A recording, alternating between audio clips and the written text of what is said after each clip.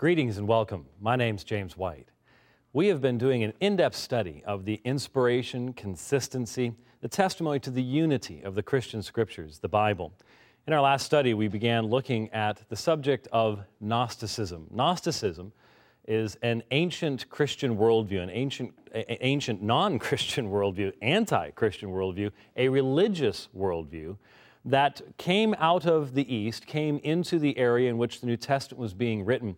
And we have evidence that the apostles themselves warned about the beginnings of Gnosticism, warned that this religious system is fundamentally contradictory to the Christian faith. Why is it fundamentally contradictory? I think it's important for us to understand this because not only are there still religions in the world that have similarities to Gnosticism, but one of the primary sources that people are drawing from today to attack the Christian faith is the ancient Gnostic heresies, the ancient Gnostic religion. You see, Gnosticism is fundamentally contradictory to Christianity because the Christian faith teaches that there is one true and eternal Creator God, that God is eternal, that God is not dependent upon anything around Him. Matter and the creation is not something that God came out of, but instead God is self-existent, and by His power He caused everything else to come into existence. Christianity is a monotheistic religion. We believe in only one true God who has revealed Himself as Father, Son, and Holy Spirit. Not three gods, but one God who created all things. Anything that exists because the power of God brought it into existence and sustains it to this very day. In fact, it is the message of the Christian faith, and this is the radical element of the Christian faith, that Creator God, to bring about His own glory and the salvation of His people, entered into His own creation. This we call the incarnation. He entered into His own creation. He has that kind of power. He has that kind of ability. And what that means is that I, this day, as I stand before you, every beat of my heart, every breath that I take, comes to me from my Creator, comes to me from Jesus Christ. The Scriptures describe Jesus Christ as one who created all things, whether in heaven and earth, visible or invisible, principalities, powers, dominions, or authorities. All things are created by Him and for Him, and He is before all things, and in Him all things literally hold together. He is the one who by His power holds all things together. That is the message of Colossians chapter 1, Paul's epistle to that church. And it's interesting that it is that very same epistle, that very same letter, that warns us the most about this beginning of Gnosticism taking place during the time of the New Testament. Why is that relevant? Real simple. As Gnosticism came into the churches, they tried to find a place for Jesus, but they had to change the message of who Jesus was to make a place for Him in their religion. Why? Because of the fundamental beliefs of Gnosticism. Let me explain them to you. Gnosticism believes that salvation is obtained through the obtaining of secret gnosis or knowledge. By going through these religious ceremonies, these cultic rituals, you would gain knowledge whereby you could be freed from the physical universe and thereby gain salvation.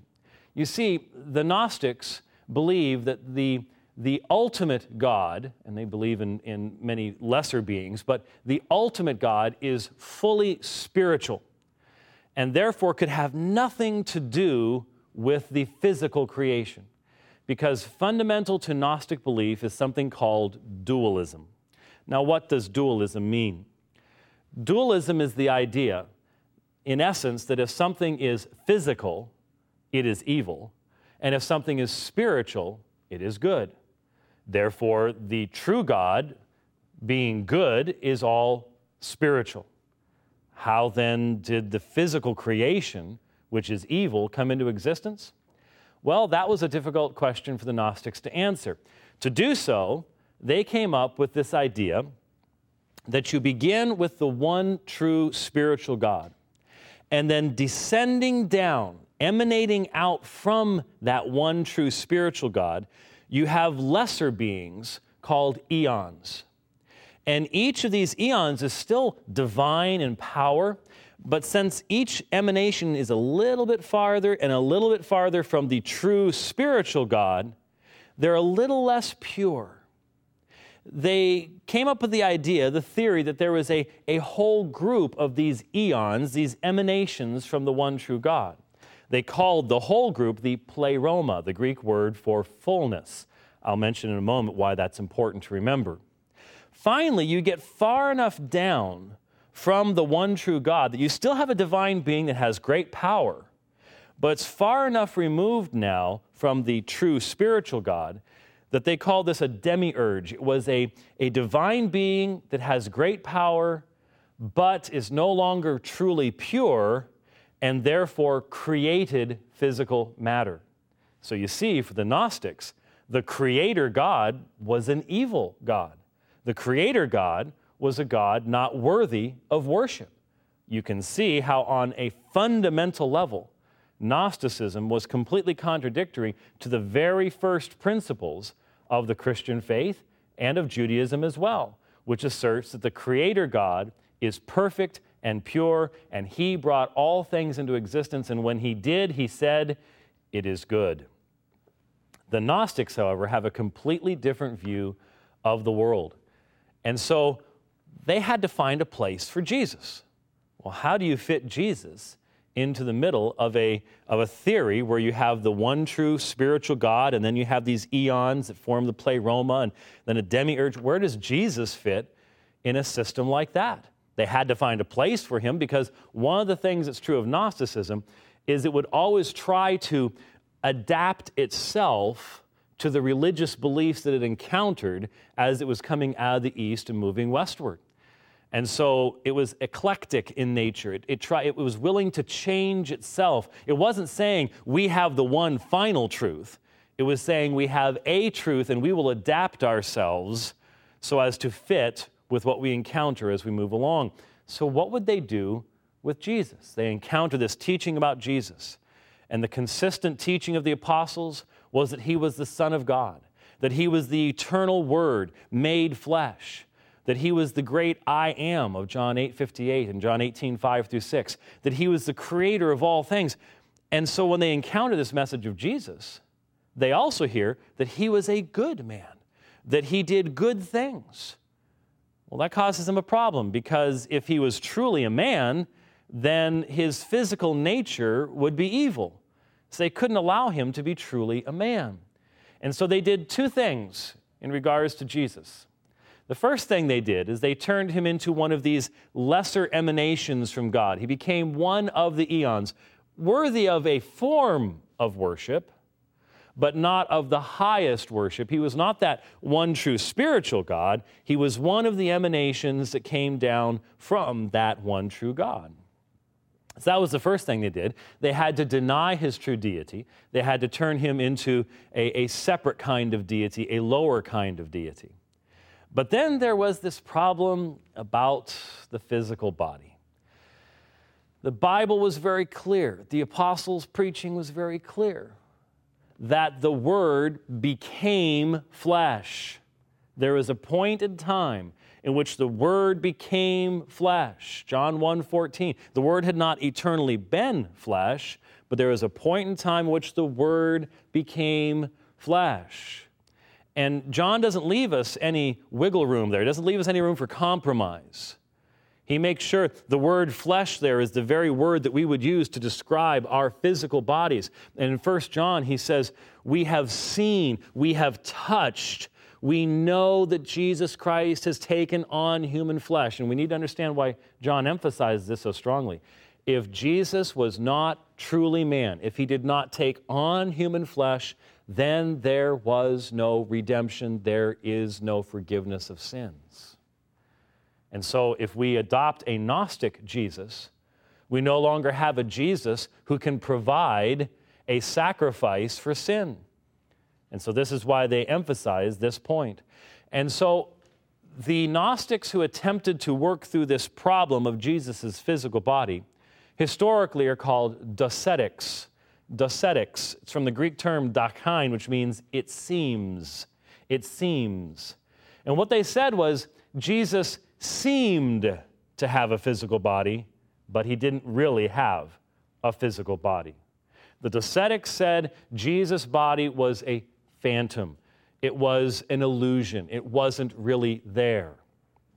So, for example, they would tell the story of Jesus and one of the disciples walking along the seashore.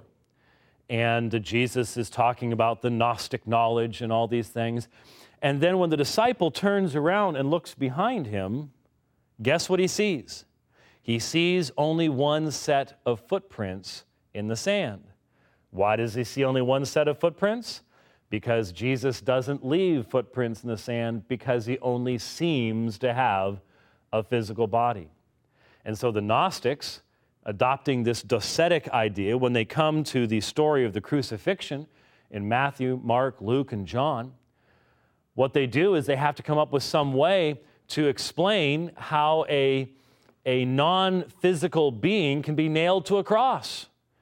And so some of those early Gnostics came up with the idea that someone else was nailed to the cross rather than Jesus himself. But they are doing this not because there was anything in the first century at all that even suggested this. They came up with this idea because of their anti-Christian theology that denied that Jesus had a physical body. And so when you read about people, and you might read in various sources, theories of Simon of Cyrene taking Jesus' place, or Judas being made to look like Jesus, taking his place. When you go back to the earliest references to these, what do you find consistently? You find consistently that it was the Gnostics, a form of Gnosticism, that came up with this. And so you need to realize that the original people who presented these ideas were not monotheists. They are not people who believe there is only one true God, the creator of all things. These were people who were polytheists, who did not believe that the one true God could even create material matter. And so there is a religious reason why these people came up with these stories, not a historical reason. There was nothing in the first century in the teaching of the apostles that would have given them reason to believe this. This is where it came from, this concept of Gnosticism. And so we see that the New Testament addresses these very early Gnostic ideas that came into the church. I quoted for you earlier about Jesus being the creator of all things. This is found in Colossians chapter 1, verses 15 and following.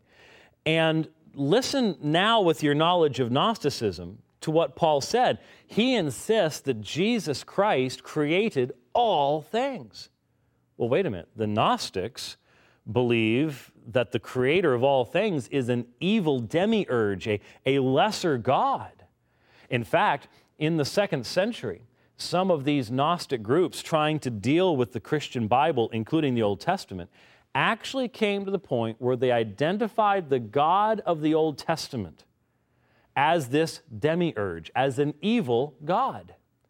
And some of their writers even went into the New Testament and started cutting everything out of the New Testament that said anything positive about Jews or said anything positive about the Old Testament. Just cut out all the citations of the Old Testament because they had come to the conclusion that very clearly the God of the Old Testament is the creator of all things. And since the creator of all things is an evil God, they took all those things out and came up with their own version of the Bible. As a result, a much shorter version, obviously. We know that in the Old Testament, the name of God is Yahweh or Jehovah. And they identified that God as an evil God. And then they said Jesus came from a different God, that the father of Jesus was not the God of the Old Testament, Yahweh. Instead, he was this true spiritual God, and Jesus descended from him. You can hear then how strong Paul's arguments are in Colossians when he emphasizes Jesus Christ created all things. He exhausts the Greek language. He uses every preposition you could almost come up with to try to emphasize the fact that everything that exists does so at his will and for his purposes. That's why I emphasize that for the Christian, you need to realize that as you sit there this day, from the Christian understanding, your very existence is given to you by Jesus Christ. That's why we cannot be neutral about Jesus Christ. We cannot simply say, well, someday I'll think about what he has to say, what his claims were. If he is the one who is sustaining you at this very point, can you be neutral about him? Can you be neutral about his claims on your life, your relationship to him? You most certainly cannot. That is the power of the Christian message, as we are talking about not just a carpenter from Nazareth. He was that. But when you see all the New Testament teaches, he is the very creator himself. That's why we cannot be neutral about him. And then listen to these other words from Paul. In Colossians 2:9, this is one of my favorite texts. He warns us about those who would take us captive. Colossians 2:8, he says, see to it that no one takes you captive through philosophy and empty deception, according to the tradition of men, according to the elementary principles of the world, rather than according to Christ. What is the standard? Colossians 2:9, for in him all the fullness of deity dwells, somatikos, in bodily form. Now, think about that now with the background of Gnosticism. Can you hear what Paul is now emphasizing? All the pleroma, the fullness of deity, and that word deity means that which makes God, God, dwells in Jesus, is dwelling, present tense, this is after the resurrection, is dwelling in Jesus in bodily form, somatikos, the body. No Gnostic could ever accept that kind of a statement. Paul does not allow for there to be any compromise at this point, because if we're willing to compromise on who Jesus is, we no longer have any kind of message for the world. The world does not need more messages about religious leaders. It needs to know that God himself has entered into his own creation. Because if that's what God has done in Christ Jesus, then mankind is in no position to say, well, I don't know that I'm going to accept what God has done. I'd like him to do something differently to save me. No, if God has entered into his own creation, that is why we proclaim the lordship of Christ to all people. That's the gospel of Christ. So we see the concern that Paul has. We also then can see the concern that the Apostle John has about this early Gnosticism, because he keeps emphasizing, we saw Jesus. Jesus ate the bread and the fish after the resurrection. He showed us his hands and his side. He truly experienced the wounds of the nails. John, interestingly enough, the only one to mention the nails. The other gospel writers do not. John mentions the prints of the nails in his hands and the spear wound in his side. What's he emphasizing? Jesus wasn't a phantom. He didn't just seem to have a physical body. He truly entered into flesh. He became the God-man, truly God, yet truly man. He does not cease to be God. There is no mixture to the point where you're 50% God and 50% man. No, the biblical message is that he who eternally existed, the creator of all things, took on that human nature. He did not cease to be God in so doing. And if we confess that God is powerful enough to create all of the universe, upon what basis do we limit God's power to say that he could not do that? That's what I would like to know of anyone who would say otherwise. So, here we have the outlines of Gnosticism. And it is the Gnostic religion that then, in the 2nd century, realizes if we are going to establish our religious legitimacy, and we are going to do so in the light of Christianity, and we are going to produce our own version of Christianity, then we must produce scriptures. We must produce something other than the Gospel of John, which so strongly refutes us. We need to attack the Apostle Paul because he strongly refutes us. We need to come up with our own scriptures. And it is those scriptures today that are the primary source of attacks upon the Christian faith by individuals writing books and seeking to in some way convince us that we should not believe in historic Christianity. It is those Gnostics in the 2nd and 3rd centuries who were more than willing to write books in the name of people who appeared in the New Testament. The most famous of the books that they wrote, at least famous today, is called the Gospel of Thomas. The Gospel of Thomas has nothing to do with Thomas. Many of these books, all of these books, in fact, the name they bear is taken directly out of the New Testament. All these books show that the New Testament already existed. It had pre-existed these books by many decades. It had already been copied and transmitted. And so what they're doing is the Bible already exists. They don't believe what the Bible says, and so now they're going to come up with their own version. They're going to use the Bible as far as they want to do so. They're going to use the names of people in the Bible, but then they're going to, in essence, create fiction. They're going to create fictional accounts. They're going to say, well, one day Jesus said these things, or one day Jesus and Thomas were walking along and they said these things to Peter. They're going to create historical fiction. But this fiction does not go back to the first century. It has no place in first century Jerusalem. There were no Gnostic sages walking around the streets of Jerusalem in the first century. Jesus was not a Gnostic, even though many in scholasticism and the academy today would like to make Jesus into that because then he'd look a little bit more like them. That's not what was going on in Jerusalem. There is no way to take these Gnostic Gospels and transport them back into Jerusalem and make them believable. But the biblical Gospels, whenever we can test them against the contemporary writings of the day, the archaeological discoveries made in Jerusalem, what do we discover? Just recently, all around the world, the announcement was made that in archaeological digs in Jerusalem, they had found, yet again, another specific thing that was mentioned in the New Testament, specifically in this case in the Gospel of John. They found the Pool of Bethesda, and it was exactly as described in the text of the Bible. You're not going to find that with the Gnostic Gospels because they don't come from the first century. They weren't written by apostles. Thomas had nothing to do with the writing of the Gospel of Thomas, and there was no one in Jerusalem at that time who was a Jewish person who believed the things that you'd have to believe to be a Gnostic and to write the things you find in the Gospel of Thomas or in these other works. And so they're not historical. They're historical in the sense they come from the second century, but they're not historical in that they're actually recording real events that took place in history itself.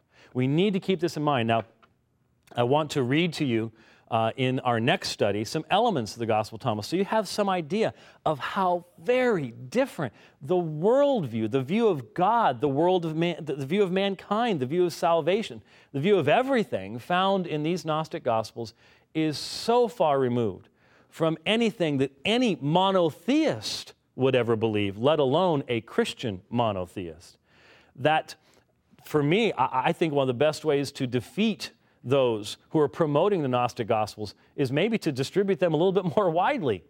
People only hear about them and go, oh, that sounds interesting. When you actually read it, you're left with a very different impression than what you hear when you listen to the people who are promoting these books. And so we're going to look into exactly what these books are talking about. And then we're going to look at some other books that don't even have any basis in history at all that people actually believe are relevant to the life and ministry of Jesus Christ as we continue to look at the substance of the New Testament, the Bible, and its reliability. Thank you.